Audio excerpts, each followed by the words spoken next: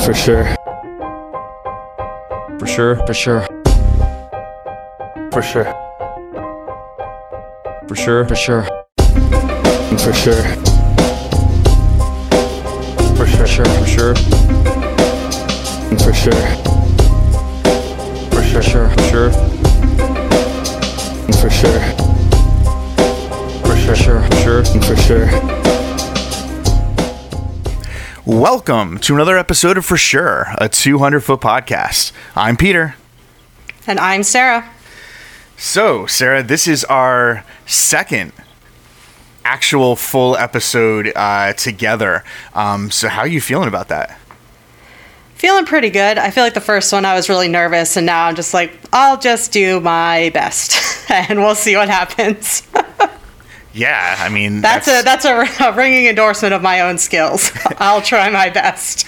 I mean, we're pretty much coming up on 1-year anniversaries of everything related to the beginning of the pandemic, and I'm pretty sure, at least for me, I'll do my best has been my mantra for about a year now. Yeah, look, we don't have to talk about where best is compared to, like, normal. Normal is about as best. Pre-normal. Exactly. That's my best. Normal is best. There we go. For sure, the 200-foot podcast motto, a normal is best. I love it. Speaking of loving it, I am very excited to have our guest today. I realized when I was doing I was doing like the mailbag and all the promo stuff, that rather unintentionally, I have included yet another of the people that plays D&D with me. So I didn't specifically put it in the mailbag, because we did talk about it last time when we had Pat Iverson on. And, of course, Bryan plays in my Saturday night game, not my Friday night game, because, you know, that would be weird. Big distinction. But anyway, our guest today is Bryan Bastin. He is a site editor for the Nashville Predators SB Nation website. And... he also does the podcasting there. He does lots and lots of cool stuff for them. The website name is On the Forecheck. I don't know why I blanked on that. I've seen it a bunch of times. I'm not sure. But anyway, Bryan, how are you doing today? I'm doing pretty good, although, Peter, I thought we discussed before this that we weren't going to talk about the whole D&D thing. There might be girls listening, and I'm trying to be cool, you know? I don't need everybody knowing how big of a dork I am. If they didn't know that already by, like, you know, me tweeting about hockey with charts and stats all the time.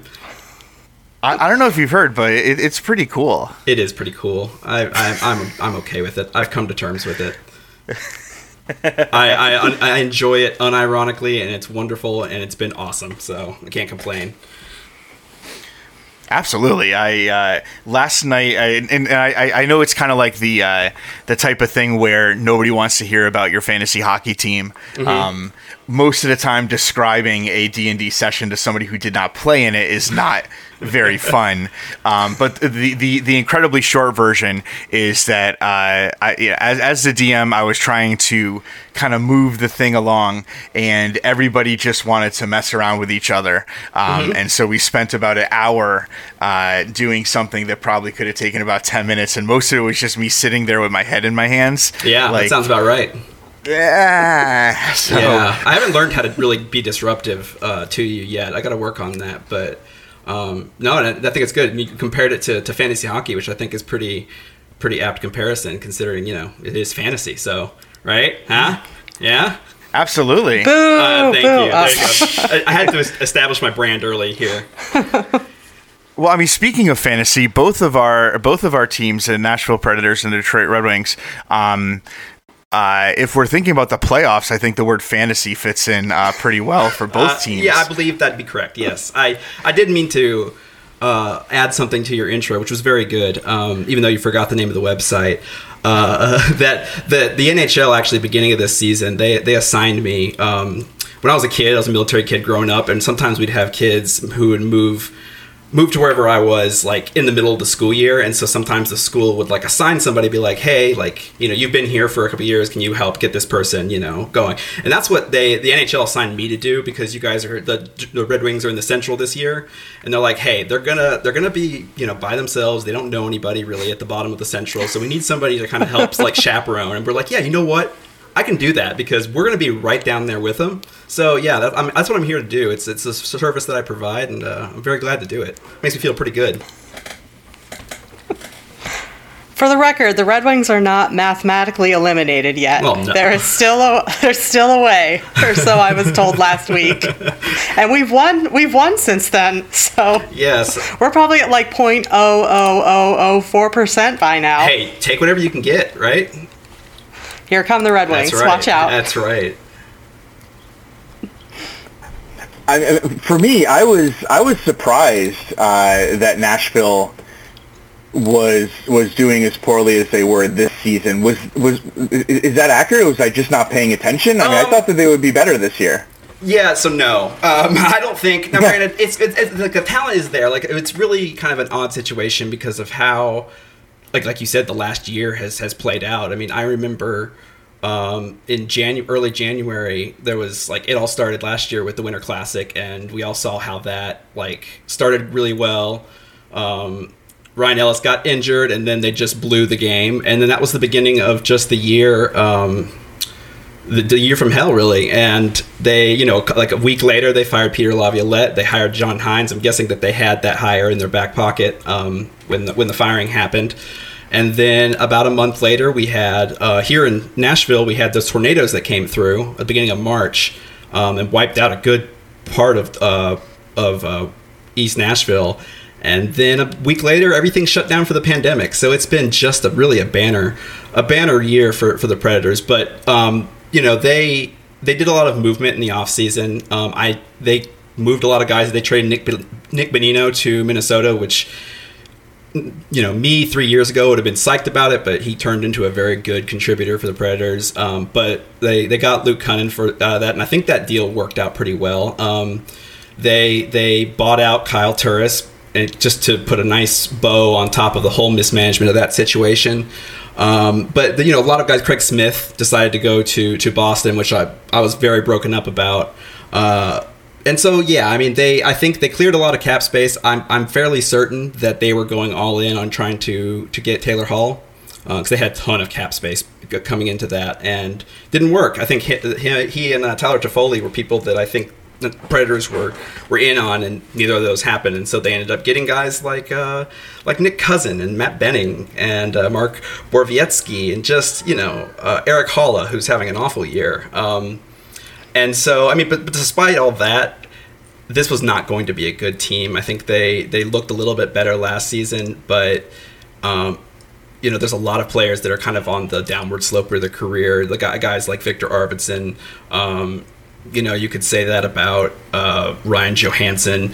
You know, and with the injuries in the defense core, like, yes, you still return a team that returns, you know, Roman Josi and Ryan Ellis and Matthias Ekholm. That should be a pretty good team. Like, you should be able to start baseline like, hey, that's a you know, that's a decent team. This should be right on the bubble for the playoffs. But no, it's you know, Pekka Rinne is getting older. UC Saros is notorious for starting his seasons out slow before he got hurt.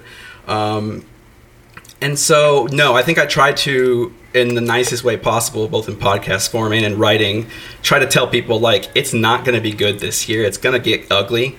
And yet people are still very surprised by that. So, But is it going to get worse? Yes. I'm scouting the enemy right now, everybody. Yes, it is going to get worse. Yeah, I mean, the rumor that's not really much of a rumor, it's just an inevitability, is, you know, Nashville trading Matthias Ekholm, because one of the few players on the team that could garner a pretty decent return. And with Roman Josi and Ryan Ellis both injured right now, Matthias Ekholm is the only player, starting defenseman that's on the D-Corps right now, especially since Dante Fabro is serving that 2-game suspension. And when he's gone, he's been probably playing the best of all the defensemen this year, so that's going to be rough. And then for forwards, this is Nashville, so it's an offensive black hole. So if your name's not Philip Forsberg, who's having actually close to a career season, no, there's just nothing. It's just bad. And it's going to be bad. So you see yourself still heading to rock bottom. Yes. You're not quite at Red Wings rock bottom yet, but you're on your way. It's only 3-game difference, I think. So, I mean, it could still happen. Living the dream, you know. Looking forward to the draft. That's I've kind of gotten. I talk to our prospects guy all the time, and so I'm like, yeah, that's what I'm focusing on. I'm going to focus on getting a nice like top 5 pick. You know, it'll be exciting. So. Well, you couldn't have set up a segue any better. That was hand-delivered on a silver plate. So we're going to talk about the NHL lottery. There was, I don't know if you, stronger than rumors, I guess, floating around that they were talking, as always, every year, they're talking about changes that might happen to the lottery to help certain teams, like the Red Wings, maybe do a little better, and other teams not be able to jump 100 places. So do you want to talk about kind of where you see Nashville or your hopes for Nashville on their pick, and if you've been keeping an eye on any prospects already? Yeah, so I fully expect, and I don't think this is too much of a stretch, that Nashville should be pretty comfortable in the top 10, with a top 10 pick.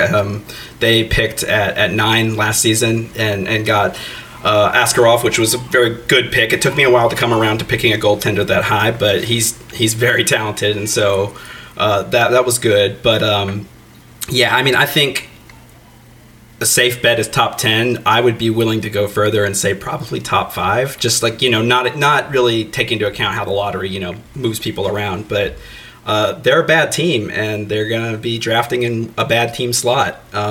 As far as prospects, I'm not very good at keeping up with them. Usually about maybe a month out from the draft, I kind of start to get familiar. But we've got people who are very smart at our site that handle it. The one thing I do know, though, is that, you know, the consensus is that this class isn't very nearly as strong as last year's or next year's or 2022. So we'll see. I mean, I think they're in a good or a unique spot where they can just pick the best guy that's out there. They don't have to go for a certain position because they've got holes everywhere. So we'll see. Yeah, this is weird. I just got a text from our mutual friend Prashant Iyer, and he wants to get on the phone and talk to you about selecting a goalie in the first round. Hold on, here's Prashant. No,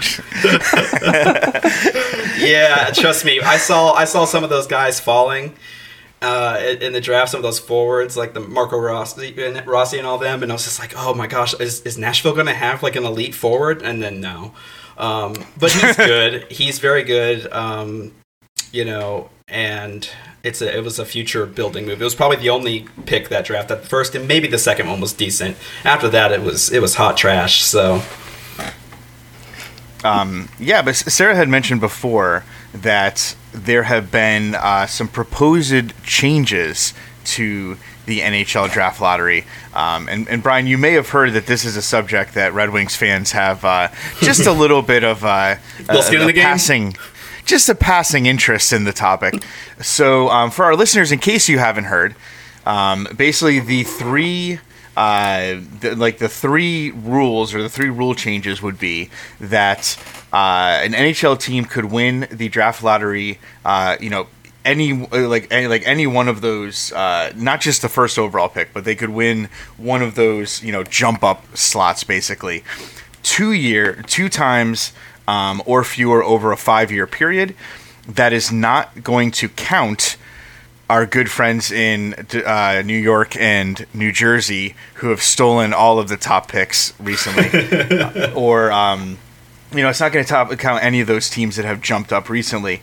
It's not going to grandfather it basically in, right? Yeah, and also there was a clarification on that too, because people were wondering, and the clarification is that if you are, like, let's say if you are the worst team, so you have the number 1 pick to start, if you quote unquote win the lottery, that's not going to count, right? It would only be moving up twice, so twice in a 5-year period. That would so that's not going to count this year. Teams could jump no higher than 10 spots, and the other one would be, instead of having a lottery pick to select the first three picks, it would be to select the first two picks. So you'd have 2 lottery slots instead of 3. So there's some big changes there. However, when we started talking about doing the podcast together, one of the questions that Sarah asked me is about how much profanity we use on the podcast. So I'm gonna technically we can, but I found that it's so weird. I found that I almost never do. Not that I couldn't on the podcast, but basically I will tone it down a little bit. When I saw this, I wanted to basically scream on behalf of the Red Wings, we've already been screwed. The screwing has already happened. Yeah. Like, this is not going to help us get unscrewed, right? Yeah. So that's my biggest problem here, is that the Red Wings have fallen, I believe in the last 3 lotteries, the Red Wings have fallen 8 spots total, which is the most. Yeah. So that's not great. So I guess I'll ask you, Bryan, as somebody who obviously has a team that could benefit from some of these changes. What do you think? Do you think what do you think about the current system, etc., all that stuff? Yeah, and I edit our podcast, and I'm the one who posts it, and I get the I have the documentation. It's like, yeah, if you put the explicit tag on your episode, that's gonna hurt it quite a bit. So. And it's good that you talked about that, because this does make me want to use profanity. Why do this? Why is these the options that they came up with? This seems like it is making something overly complicated, because they don't, the NHL is resisting change, as the NHL is wont to do. And it just makes everything way more complicated. Like, I understand the point of a draft lottery. Like, I get that. Like, it's, not always, you don't want to have teams tanking, and that's a I think it's fine, to a valid concern, but it's just overcomplicated, and you've got just like all these rules, and like, well, what happens if this team is not good, or they win 2 and then they don't, or something like that, and it just seems overly complicated when they could just change the system completely and make it a whole lot more straightforward. Because honestly, like, figuring out this lottery stuff is not easy. It's not easy to pick up, off the top of your head. It's like, it's not the magic number of, for wins for a playoff. But it's just, why do it this way instead of, any other way? I get it. Yeah, I mean, making things simple doesn't really sound like the NHL. It's, we want to make it more accessible, and we want more fans. All right, here's a 20-page document about how to tie your skates. And yeah. So I don't have a lot of hopes on the draft lottery, both helping the Red Wings or being able to understand, at least not for me. Yeah. And Peter, I'm going to leave this up to you. Do you want to talk about, because I'm going to talk about what the alternative solution is that I like very much, but I didn't know if you wanted to bring that up. Oh, I know exactly what you're going to talk about. I honestly don't even think that there needs to be a lottery. I don't think there needs to be a solution. I think they're making a solution to a problem that doesn't exist. And I was listening to another podcast that Prashanth does, and he basically. He said what I've been thinking for years about the lottery system, and he said in a very concise way, which is basically, if Edmonton and Buffalo had better management, then this wouldn't be happening. Yeah. Yeah, I guess that makes sense. Like, yes, Edmonton had a whole bunch of top picks, and they're still bad. Because their management sucks. Yeah. They were gifted the greatest player in a long, long time to be in the NHL. Probably the best new player to come in. I don't think it's too controversial to say the best incoming number 1 player since Sidney Crosby. Who obviously we know the success that Crosby has had in his career. Yeah. And on top of that, they have Leon Draisaitl. On top of that, they have Ryan Nugent-Hopkins. On top of that, they had Taylor Hall. And every year is a struggle for them to make the playoffs. That is not because tanking is bad. It's not because giving the number one pick to the worst team is bad. It's because Peter Chiarelli and Steve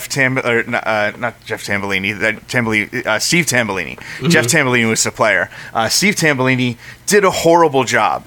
The Buffalo Sabres are doing a horrible job putting players around Jack Eichel and Rasmus Dahlin, and that is the reason that we're in this we're in this difficulty here.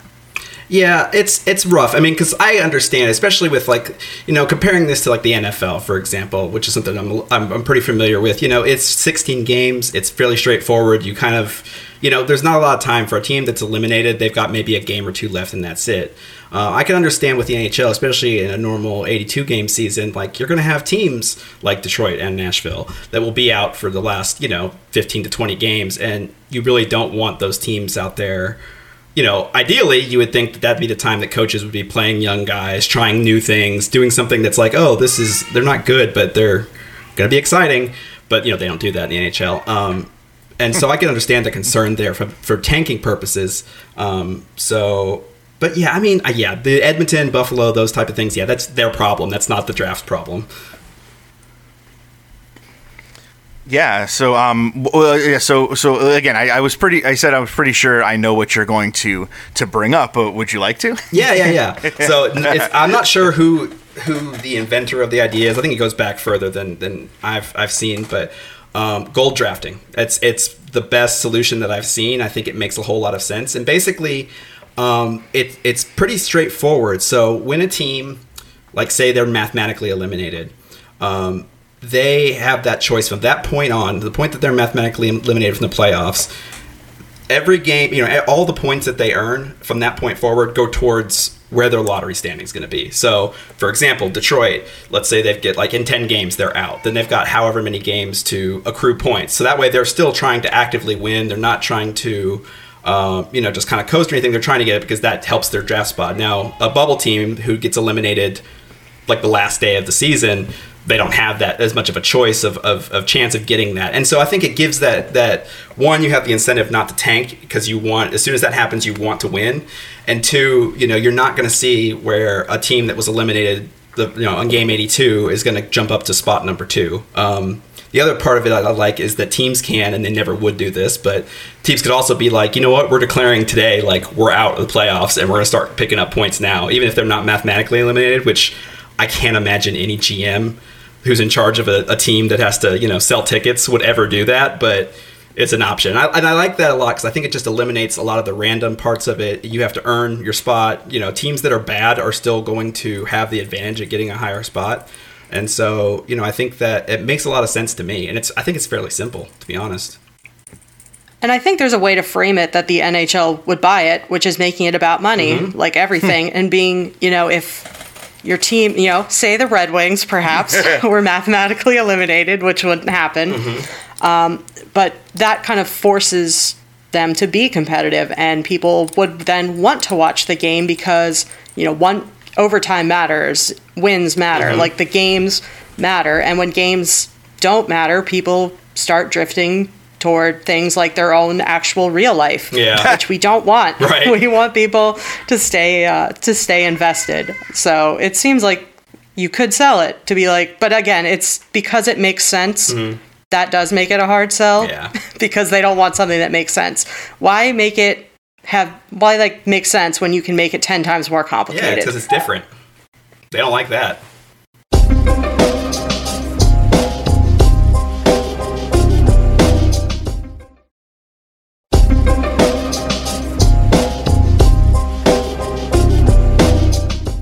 So that'll be interesting to look out for. Last I had heard, the proposed lottery rules were sent to the NHL. I think the Board of Governors for approval. I have a feeling that they are going to be approved. I have a feeling that they're going to be approved for next season. So that'll be interesting. Actually, one thing I wanted to bring up because I thought it's definitely an interesting kind of wrinkle. It's definitely something that I think, out of the 3 rules, the one that I like the least is the one about being able to win twice in 5 years. Really? And why is that, Peter? Absolutely. Because No, I mean, it makes sense. Like, say for example that you were, and I know that this year does not count, right? But let's say not next year. Next year is supposed to be a dynamite draft. Let's say the year after. Let's say for hypothetically the year after is not going to be a really great draft where. Sometimes at the top of the draft, sometimes you get Connor McDavid, sometimes you get Austin Matthews, sometimes you get a player like, say, for example, like Nico Hischier. I'm not saying he's a bad player. No, he's very good. Yeah, he's definitely, getting better as he goes. I think he's going to. I think there's a good chance that he lives up to, being a regular number one selection. But there's a difference. Like if you finished last that year and you got him as opposed to finishing last and getting Connor McDavid or Austin Matthews. Right. That's a huge difference. And it's basically the idea is it's punishing you if you're bad at the wrong time. Makes sense. Yeah, I can understand that. Yeah, and again, this is something that Prashant and Max Boltman were having a conversation about, and I think Max brought this up too. So if you listen to their podcast, I don't want you to think I'm just stealing their things. But listening to what they were talking about, I thought that what I said before with Prashant and now what Max pointed out, for me, I think those are the two biggest kind of flaws in first of all just the lottery situation, but then second of all in the choices that they're making to fix it. I think. Overall, is it better? Yes. But I don't think it's good. I mean, so what happens, though, if a team finishes, and gets a lottery pick for the first 2 years, but then they continue to be bad? Like, they have to sit and watch for 3 years as they get, which is, I mean, yeah, it's nobody's fault but their own that they're there in that position, I guess, but it can be rough. And I just think that's why, like, the rules are very arbitrary, and, it just seems like it's we really don't want to change this thing, so we're just going to put some extra complicated rules so it looks like we did something about it, but we really didn't. Yeah, it's very reflexive. Mm-hmm.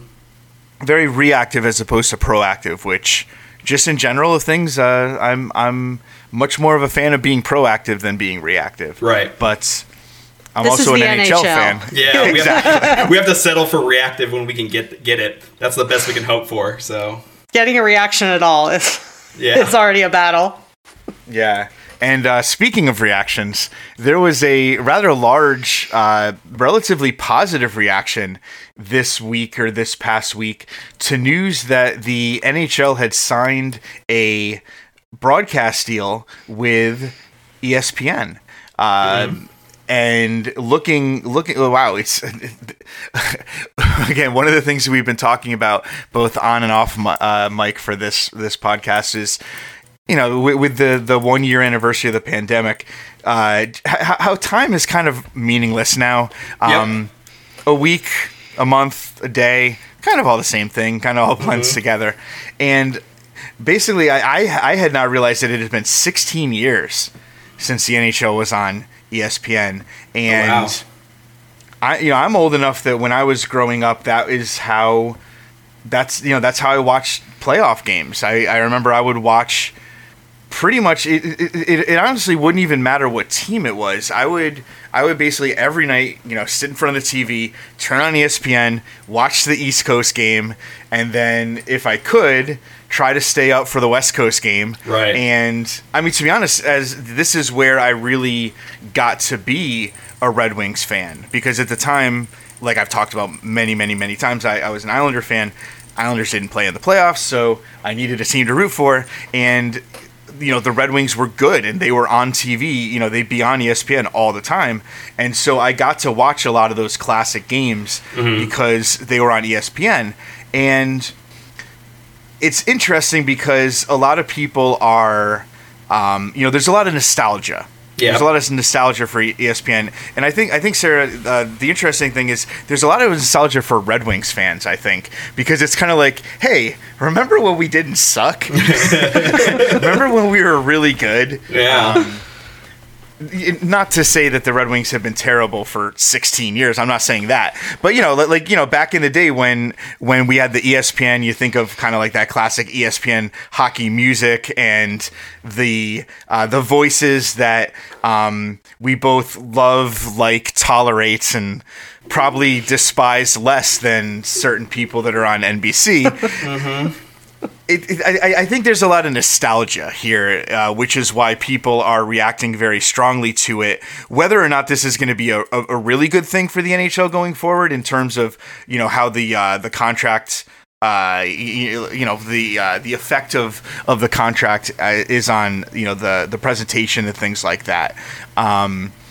So Brian, what are you thinking about the ESPN the NHL returning to ESPN? I think it's really cool. Again, there is that nostalgia factor for one. I think that it's a bigger platform is going to make things a little bit more accessible, so that when you have a game of the week that's supposed to be airing nationally, it's not on a NBCSN or something channel. Like, we might actually get hockey games on the main ESPN channel, which would be very nice. So that's good. I think it's going to help provide revenue for a league that desperately needs it. So that's good. Having accepting the power of the dark side from the mouse is always a double-edged sword. But if Disney starts throwing money at you, you take it. So, but no, I think part of it though is, yes, it's very cool, and it brings back a lot of memories for people, and I think that's great. I don't know how much it functionally changes anything for the average fan. Most fans are still going to be watching via their regional TV channel. If they happen to live close enough by but can't get the game or can't get cable, then they have to deal with blackouts, which sports blackouts are probably one of the things I hate most in the world. It makes absolutely no sense, especially this season when it's like, yeah, you're not selling out home games. Like, yeah, we know. Like, we're very aware of that fact. And, again, like Nashville, for example, we're still dealing with Fox Sports, all those becoming those Sinclair affiliated. I can't remember what they're calling it, Bally or something dumb like that. But they, they dropped from most of the streaming services that I was using, like YouTube TV, things like that. So I had to pay for actual cable this year, which I'm not happy about that. But I just think that, yes, we're going to get those national games, and they're going to be to a much wider audience. I think it'll be ESPN has their they're a little bit more up on what people like, so I think that'll help with getting the game spread a little bit better, because it blows my mind to this day that hockey is not a more popular sport. But for the average fan, I don't see it making a difference. And then, I talked about the revenue, but, are we going to see the salary cap adjust because of that? I don't think so, especially when they said we're expecting 2 or 3 more years of a flat cap. I mean, ideally we'd see that money go on to players, because hockey players aren't paid much in the grand scheme of things, and so it's I'd hoped we would see that, but looks like we're not going to anytime soon. So I have mixed feelings about it, really. It'll be cool though. I'll enjoy when it happens.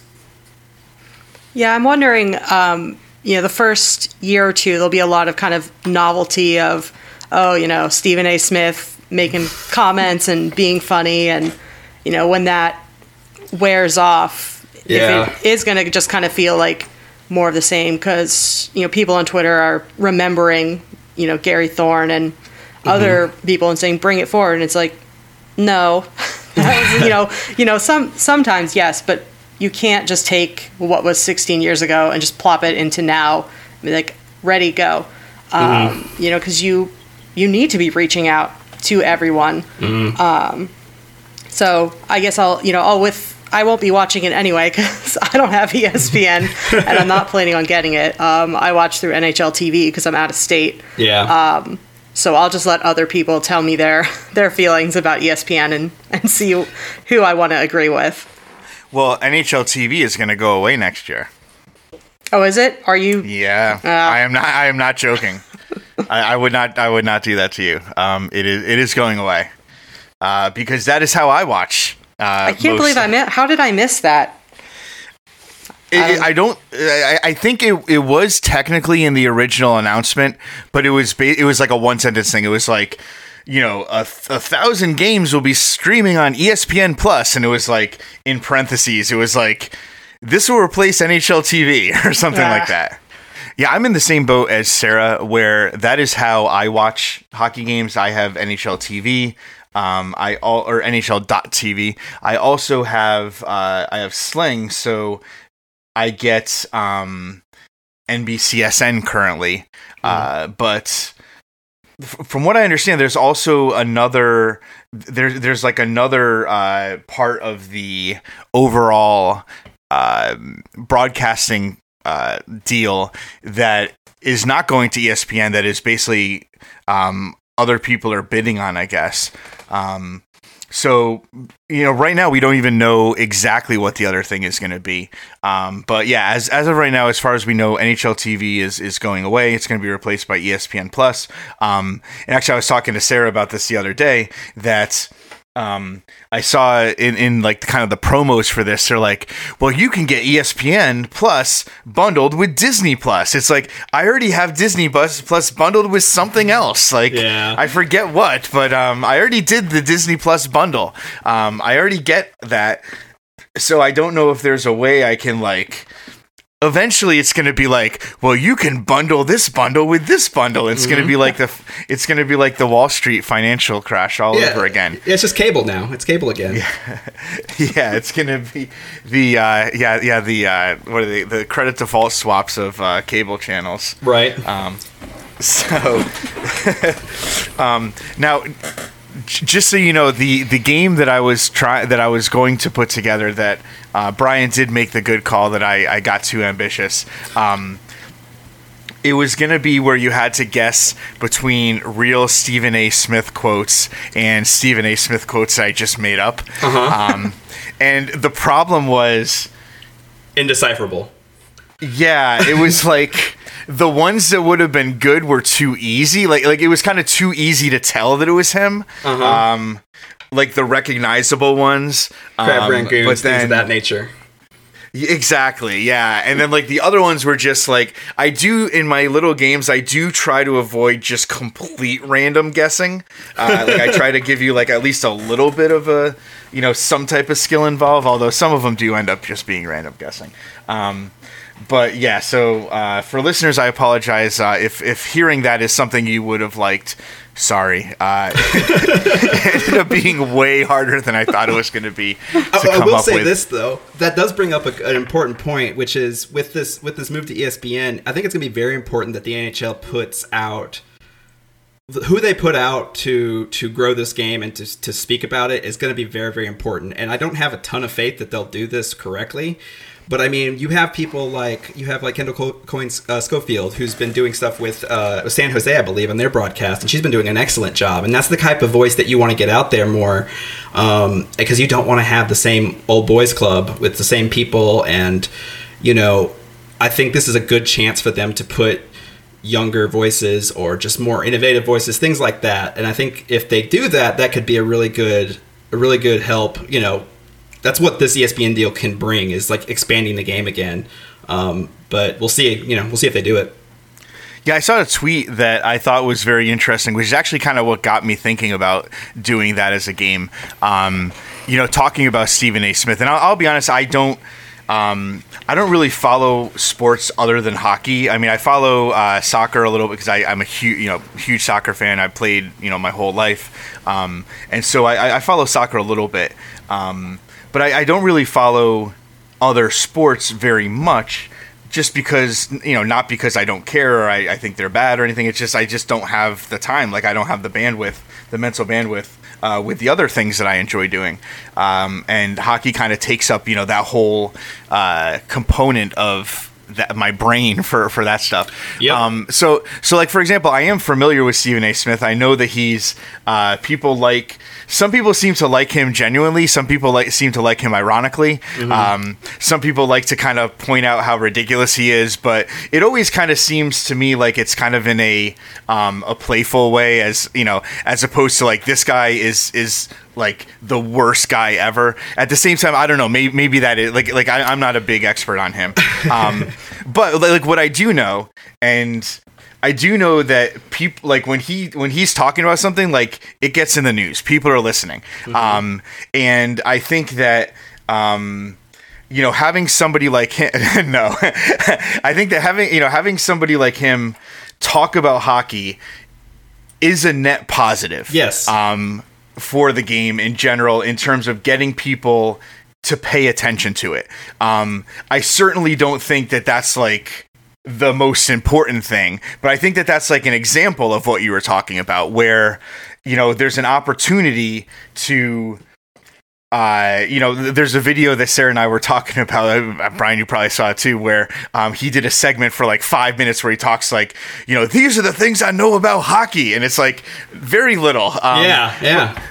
But at the same time, like it got a lot of play. It was all over Twitter. And I do think that there's a lot to be said for people who are genuinely interested in learning about the game and talking about the game who don't know a lot about it. Like, and like, that's okay. That's a good thing. Like, I think that's a good thing. Like, sometimes in the playoffs, you'll have like, especially LA, you'll have like a celebrity in the booth or whatever. And like, that's like, yes, could it be, can it be corny? Sure. Can it be cringeworthy? Sure. But if it's done well, it could be good. Like it has the potential to be good. A lot of times, just like with the NHL, it's the execution, which is why I'm not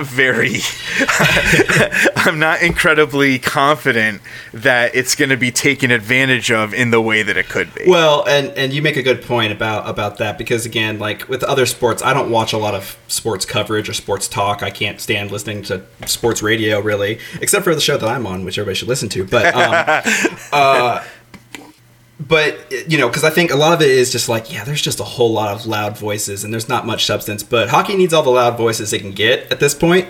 The NHL doesn't do a very good job of marketing itself. So, if that's how that you have to do it. And, you brought up that point about how, when people don't know very much about the game and want to get into it, that's a good thing. And you're talking to somebody who, like the team I covered, like people still make fun of us to this day for their inaugural season 21 years ago, where, they were handing out sheets saying like, this is what icing is, this is what offside is. Like, and they're like, oh, you guys had to have that. Like, well, yes, because this is Nashville, Tennessee. Like these people need to know what it is. And it's, what's the harm in doing it? Like, I love explaining, like I love sharing the game with people that are just getting into it. I really do enjoy that. And I think most people do. I think the majority of people are very open to that type of a thing, and that's exactly what's going to happen, except for on a wider scale. And it can only be really a net positive, I think, at this point. Yeah, I think it's like you get people in, and then you have to keep them there. So, if someone like Stephen A. Smith draws them in, you don't want to throw Mike Milbury at them and be like, this is the voice of hockey. surprise. Like, that's the worst. So I guess it's like, oh, okay, we are kind of starting from a kind of a low bar. So, which is something I have to remind myself, it can be a lot better. It's not like we're already like, well, MECSN was doing a pretty good job. No. So, get them in, but then you have to keep them there. Right. One of the big problems can be, the idea of gatekeeping. And that does a lot of damage. You have somebody, let me talk about like what Brian was saying, like, let's say, brand new hockey fan, I'll use Nashville, because that's the example you're talking about. Somebody's never watched a hockey game, it comes on, it's on ESPN, and they have ESPN on, they're like, oh, cool, I'll watch that. And then, they go online or they're talking to somebody at work or whatever, and, they don't really know what they're talking about. And it's kind of like, the way that other fan reacts is going to say a lot. It's going to do a lot. If they're like, wait, what do you mean you didn't know that? It's like, no, like it's, I know we talked a lot about this last episode, but, D&D, Dungeons and Dragons has a lot of that stuff too. Video games, video games communities, a lot of these communities have a lot of problems with gatekeeping, with, kind of there being this difficulty for new players and new, people who are newly interested in something to be able to come in and play and join and learn and try and all that stuff. And I think that's really what, I think that's not that, but like getting around that or like combating that, I think is a really good opportunity that we're going to have now, that we can kind of not start from scratch, but, this is new. This is, it's yes, of course we have the nostalgia, but it's the opportunity for something new, and we don't have to do it the same way it was before. And it's kind of that combination of being open to new players or new fans, who may become players, right? But new fans, and then also being able to keep the diehards happy. Give them something too. Off the top of my head, I don't really care very much about football, but you better believe I laughed my ass off when I saw SpongeBob between the field goal posts. That was hilarious. Right? That was amazing, though. That was that was the most fun I had watching any football this last year. Yeah, and I think, it's like, don't be afraid to try new things. Don't be afraid to do something different. And then it also, for the people who are like us, who love the game and who know a lot about it, it's also about, us trying to be, accepting of new players and new fans and trying to be welcoming. For example, Sarah and I are involved in our community, the Winging It in Motown, fan community, which I think we do a really good job of, welcoming, new commenters and new people and stuff. But I think that's something we have to, to care about. Like, I know, when it comes to moderation at our website, I know that that's something we care a lot about. We don't want people coming in and just being total jerks to other people, right? Because then, brand new commenter says something and somebody's like, "Whoa, you don't know that?" And it's like, well, they're never going to comment again. And we just lost a reader. We lost somebody that could have been a valuable member of the community. And when it comes to moderation, I'm sure, obviously, people don't always approve of everything we do. We're not perfect. And, even if we were, people still wouldn't approve of everything we do. Right. But I can say from experience that is something that we care about. That is something we want to do to create a community where people can, feel okay to be there and be new and to try and to, throw out something that, maybe somebody's like, oh yeah, well that doesn't make sense or whatever.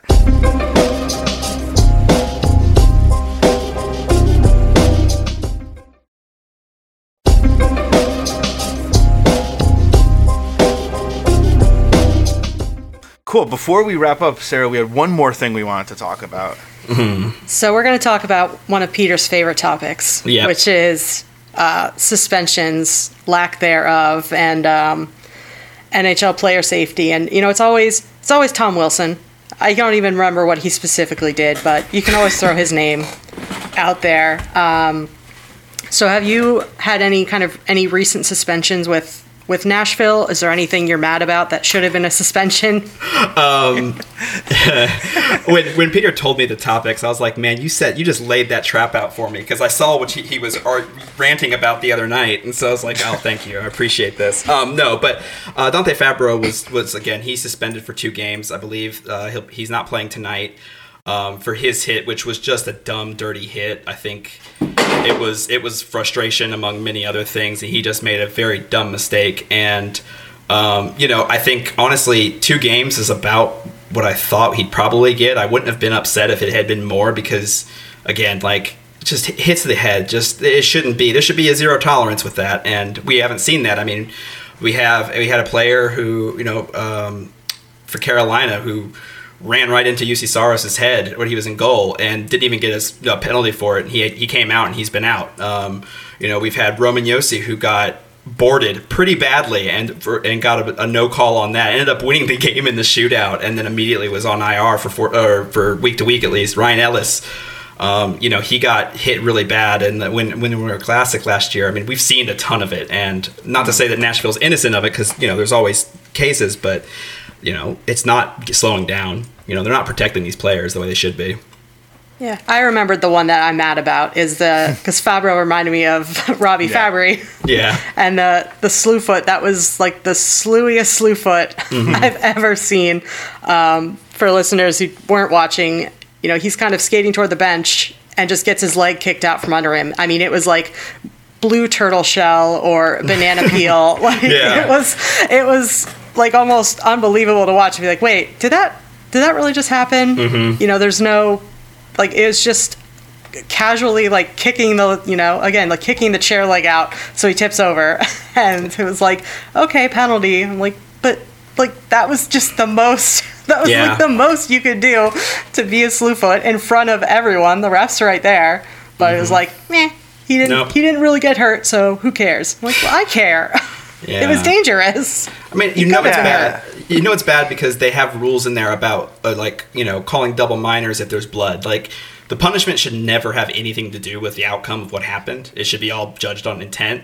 And like the fact that they've got a rule saying like, yeah, if they're bleeding, then it's extra 2 minutes. Like, no, like that's not how you should do that. Like, that's not the judge of it. So like, I always make fun of the Twins over at Evolving Wild because one of their long, deep explainers about one of their RAPM models and stuff like that, they talk about penalty, like adding stats to the penalties and stuff like that, and assessing what a player can do because of their ability to draw or take penalties. And one of the things they had, like in a parenthetical, was like, we didn't take into consideration the fact that some players it might be easier for some players to bleed, and that might be an advantage. And I was like, what is wrong with you two? Like, it's like, what's their moisturizer routine? We have to know.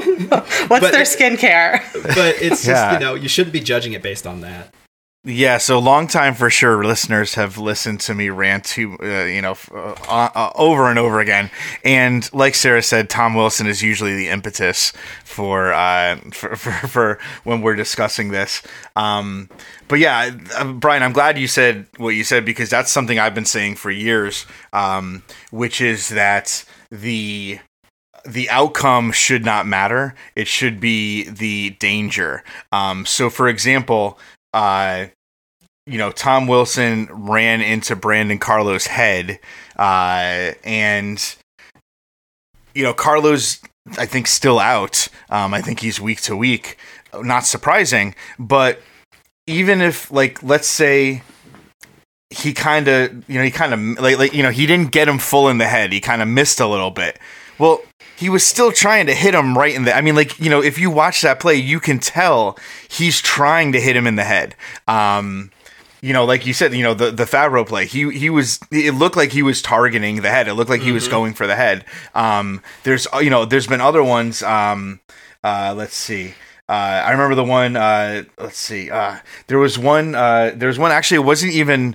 I don't even know if it was a penalty. It was the Flyers-Buffalo game where Curtis Lazar pitchforked. He pitchforked Lawton and flipped him, and he landed on his head, directly on his head from 5 feet up in the air. Like, how is that not like a double-digit suspension? Yeah. I mean, that was incredibly dangerous. The fact that he was able to come back, should not matter. Like, he could have broken his neck, if you watch that. Like, he couldn't even support, it wasn't like he could get his hands to support his fall. He went directly down. He had no chance because of, what happened. And, like what Sarah said, that was that was an incredibly dangerous play because, again, the danger of a slewfoot is that the player cannot brace themselves for impact. And I mean, I will say I do agree with you, Bryan, because I know, you replied to my tweet about the Favreau hit, and I would say you were right that it should be okay. It should be 2 games roughly the way that they are called. However, and I think you agree with this, in a perfect world, a hit like that would be double digits, right? Yeah. But then the hope would be, like you said, that it wouldn't happen, because it would be, basically, you look at, what's his name? It's been so long since I thought of Rafi Torres, right? Oh yeah, gosh. It wasn't until they started just being like, okay, we're just going to throw crazy numbers at you. And basically, Tom Wilson, in my opinion, is the same thing that Rafi Torres proved to be, which is he is a player who will not change his game. We got all these things about, oh, now he's hitting better. It's no, if he was hitting people better, he would not have done what he did just, the other night or, a week ago. And it's a problem indicative of the NHL as a whole because, and you talked about you ranting about it, and I've done it too. It's the league itself. When the NFL cares more about brain injuries and concussions than your league does, there's a problem. But Bettman has shown that he doesn't.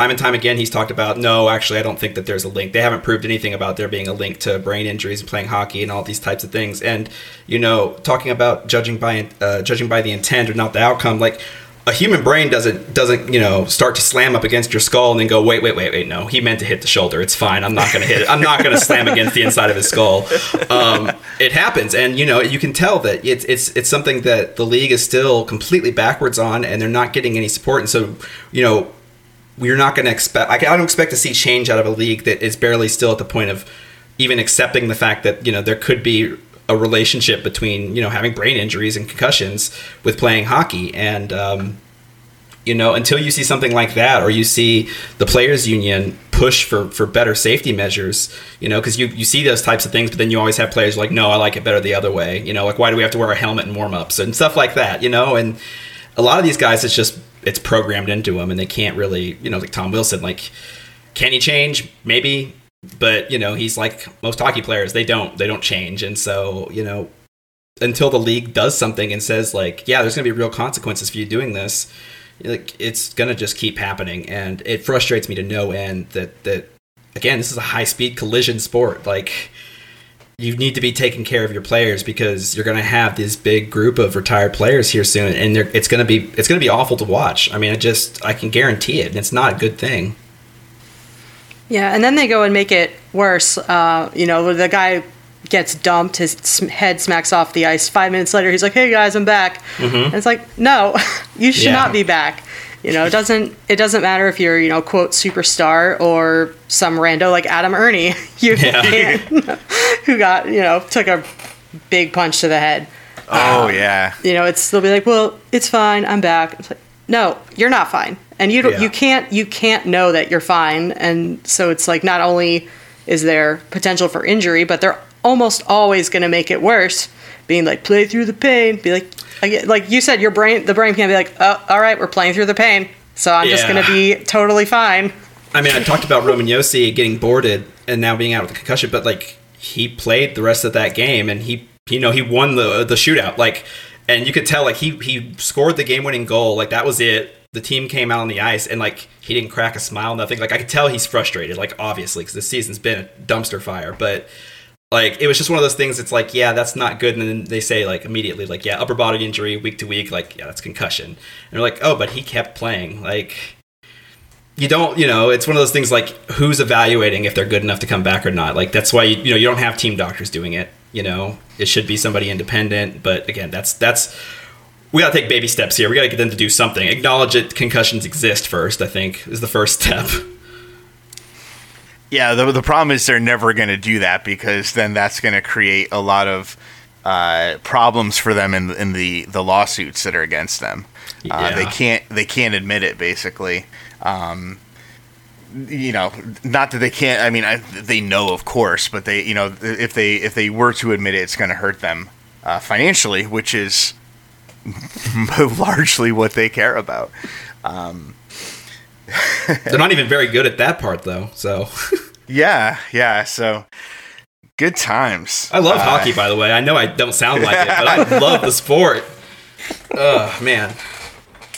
So okay, so how about this? I don't want to close the show on that, because I want to do So how about this? Let's we were talking about, it's been it's been 1 year roughly of the pandemic. We just had the 1 year anniversary as we're recording this. We just had the 1 year anniversary, I think a couple of days ago, of the the last NHL game before the long shutdown. And in that last year, we've had a lot of terrible things happen. We've had a lot of bad things. I'm already feeling that this is so much better, happier topic than suspensions. I know. I'm going to let the wind up. But this wind up is in tribute of Jay. One of the things that I think a lot of us have learned is that we really need to try as hard as we can. We need to try to focus on the positives. We need to try to focus on the good things that are happening, both in hockey and in our lives in general. So sometimes we would do this before. So how about we close out the show talking about either something good that's happened to us recently or something good that's happened, like, that we are kind of involved in or affects us or whatever. Either recently or something good that's coming up that you're looking forward to, so we can end this show on a positive, high note. Bryan, you want to start? Oh, you look like you're thinking hard. Yeah, I am. Yeah, so I guess for me, I think, I've been writing for the website for almost 2 years now. I am the stereotypical, when people think of badly of Nashville fans, oh yeah, they're all bandwagon fans that came on during the Cup run. That's me. That's what I am. And it's bad, but that's kind of how I started. But I'm coming up on 2 years of writing for the website, and this season was the first season that I've had credentials to go and cover games. And this year's been very weird to cover games first at an empty arena, basically, and then slowly filling up. But I sit there and look back. It's a lot of people that I catch up with, fairly recently, who've been like, when are you why are you covering hockey? We've never heard you talk about this at all. And now all of a sudden, you're at games and you're on the radio. How does that happen? And honestly, like most things in my life, I just, I got extremely lucky. You fall upwards into things, and it's been a very awesome experience. It's been, my dad makes fun of me because he's like, look what you did. You started covering the team in person, and look how bad they are. This is your fault, which I'm not entirely convinced that's not true, because considering my other favorite teams, that makes sense. But it's been a really cool experience. People have been wonderful. It's such a cool thing to do, to cover those games and in an official capacity, and to have people actually, want to hear what you have to say about the games, and sitting in those interviews. The first time John Hines was I asked him a question. He's like, "Oh, thanks, Bryan." Yeah, and I was just like, "Oh man, I feel super official. That's kind of cool." But yeah, that's the thing for me. Things come out. I'm trying. It was a little bit difficult to pick out a positive, but there you go. I love it. That's great. All right. Well, first of all, I have to say, the kind of power play wager for the Jamie Daniels Foundation, where we were 0-40, and now we've scored, we're unstoppable almost. We scored a power play goal almost every game, and raised, I think it was $15,000, across the whole fan base. And, that was just extremely heartwarming and, totally positive, and just kind of a really great surprise. There's not a lot of pleasant surprises. Right. So that's excellent. Having that, and then on a personal level, my garden has started blooming. Yeah. So anyone who follows me on Twitter knows that I am psycho about gardening. I'm all in. So it's just been really uplifting to every day go out and see there's a couple more. And that's really given me a boost in mood that I needed after kind of the winter blues. Yeah, absolutely. It's fun because I love talking to you about it because I don't know anything about it. I don't know anything. I just am enthusiastic. But that's fine. Number one, you know more than I do. So to me, you are an expert. This is how I describe my hockey writing career to the people in my life. I'm just enthusiastic about it. I don't know very much more than anybody else, but it's amazing how often that'll get you where you need to go. It's just I just try really hard. I just do it. So yeah, I think that's good. I'm gonna. I have a couple things I could choose from, but I want to kind of go with one that I probably wouldn't normally say. One of the things I really enjoy is, let's see. I guess because I don't really get to interact with everybody as much as I'd like to, as much as I would before.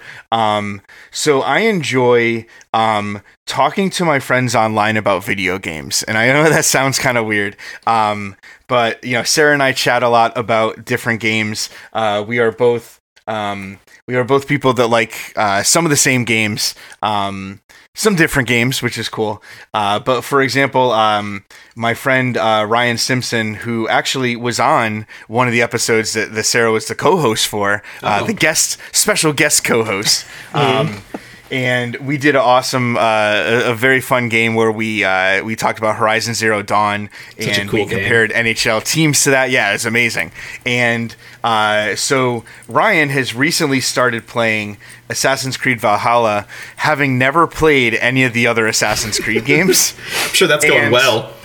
Yeah, but it's great because I would say throughout a day now, he'll send me, like, I don't think he doesn't play every day, but, like, you know, whenever he's playing, he'll send me, like, 4 texts or whatever, like, oh my god, I just did this, like, this awesome thing, or, like, whatever. And it's just, it's I don't know, something about it I love, like, obviously I love playing, but I also love kind of seeing other people experience it, like seeing other people happy about like something new, or like, oh my god, like he's like, I love this game is so fun. I wasn't sure, but you said it was really good, it was on sale, and he's like, I am loving it, like I really love playing this game. And I think kind of that idea of finding things that we still can do. Obviously, we're getting closer to getting, we're getting closer to being able to be back to, some sense of normalcy in, we can kind of see the end in sight. But it's still a little ways off, and it's like we've kind of learned, at least I think so, to try to find the positives where we can. And I think this is definitely something that has brought me a lot of joy and a lot of fun and a lot of, definitely a lot of laughter, which is always the best. Always the best. I was going to, when you were thinking of the question, I thought you were going a different direction, but I like it. The thing I was thinking of, I like it. And so I'm going to ask you guys this. Yeah, I'll go for it.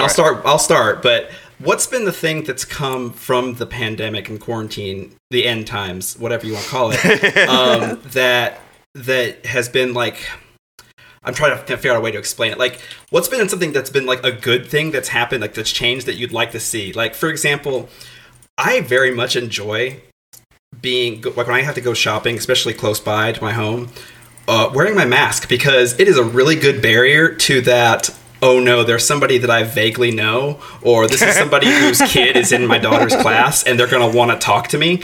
That mask keeps those social interactions just at zero, and it's wonderful. I feel like I'm walking around Publix or Kroger like I'm a sassy ninja all the time, and I like that. So, but I want to see. I mean, is there anything that's come from it that's been good for you guys?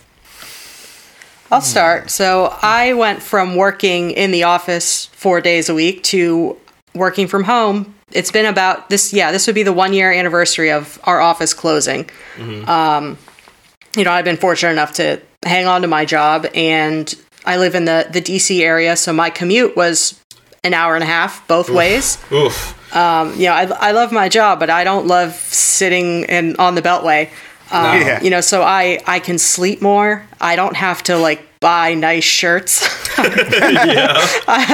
definitely don't have to buy nice shoes or pants. That was a huge game changer, and I'm hoping that we can continue that. And it seems like we're going in that direction, that there's a lot, and I've seen this with other people have said it too, that there's a lot more trust and kind of that old school attitude of, if you're not there, you're not working, there's more trust. And just, for me, I'm extremely introverted. So it's been like, and I feel bad that I'm like, this is the best thing ever, because it's the worst time.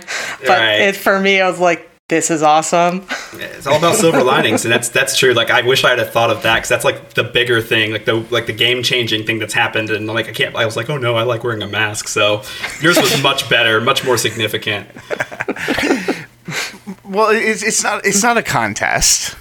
No, right? A little bit, but yeah. I like wearing a mask too, because then I don't have to, smile at anyone, and I don't get any like, you should smile more. Be like, no, I can just scowl and no one knows. This is my natural state, and I will thank you to leave me alone about it. So, I think I'll go back to what we were talking about before, is that When I started playing D&D, it was at my local game store. And I would go there and I'd play with my friends, and that was great. And like I missed that, and like I'm very much looking forward to sometime in the relatively near future where I think we'll be able to do that. As people start to get vaccinated and stuff like that, where we'll be able to have those those game sessions in person again. But what has come out of it that's been great has been the online games. Mm-hmm. Right now, Pat was our guest last time, and in that one, let's see, I'm trying to think of where everybody lives. I mean, you have Dave that lives in Baltimore. You have Matt, who is in I think Toronto, or at least like that area, like the Ontario area. And a couple people that live in Dallas. So I mean, it's like, people from all over. Oh yeah, and then Josh is like New York. So like we would never play in person. We would never be able to play in person. And then Saturday, Brian, obviously, Nashville area, right? I'm not the only out of towner though now. So. No, you're not the only. Yeah. So we have Mike. I'm trying to think of what. I don't know where Mike actually lives. I know he's a Calgary person, but fan, I don't know if he lives there. Yeah, I don't think he lives there anymore. Yeah. Grace, I don't even know where she lives. Yeah, I'm going to be honest, I don't either. I don't know. And then Mike and Kelly are, they're people I know from the game store, like we could play in person, but it's fantastic. It's great to be able to do something like that where you can interact with people and have fun. Because that was like before all this started, that was like one of my highlights of the week was, be able to go there and spend a couple hours with my friends and like not have to worry about anything else. Like you're not worried, you're not thinking about the world, you're not thinking about anything else. You're not on Twitter. You're not like, doom scrolling, it's like, I'm just having fun with my friends. Yeah. And that's, I think that's been amazing. That's been so much fun. I'll say, I mean, since you can't go to the, you not being able to go to the game store is the only reason that I ever started to play, was because I was talking about it and you were like, hey, do you want to do this? We're going to do it online. Otherwise, I still would have never played. And so it's helped out. Yeah. No, I think that's fantastic. And I think it's a much better place to end it. So, I'm going to do my wrap-up in a second. Actually, let me do the wrap-up first, and we'll say goodbye. And don't worry, it's fine. I'm sure our listeners will love the angelic sounds of children. Yes. I'm actually amazed there hasn't been dog barking in my house, but, knock on wood, right? So that is going to bring us to the end of another episode. So if you would like to follow us on social media, you can follow me at pflynnhockey. You can follow Sarah at Helmeroids. You can follow Brian at Bryan Bastin. That's with a Y. The correct way. Exactly. You can follow our podcast at 200 Foot Pod, 200 FTPOD. You can follow us on Facebook. Something I barely ever use, but it exists, and who knows, maybe it'll be a thing. Facebook.com/forsurepod. And the last thing is, if you would like to get some For Sure merchandise, t-shirt, we have masks, we have cell phone covers, we have a pillow, which was approved to be eaten by Eddie. He loved it so much that he wanted to eat it and consume it. It's good. It was very nice before that happened to it. You can go to tinyurl.com/forshirt, FERSHIRT. Very nice. And yeah, you can get a whole bunch of stuff there. The hoodies are really nice, et cetera, et cetera. So awesome. So thank you very much for listening. And Brian, thank you so much for joining us. Thank you. It's been an absolute pleasure. I really appreciate it. This has been a whole lot of fun. For sure. For sure. For sure. For sure. For sure. For sure. For sure. For sure. For sure. For sure. For sure. For sure. For sure. For sure. For sure. For sure. For sure. For sure.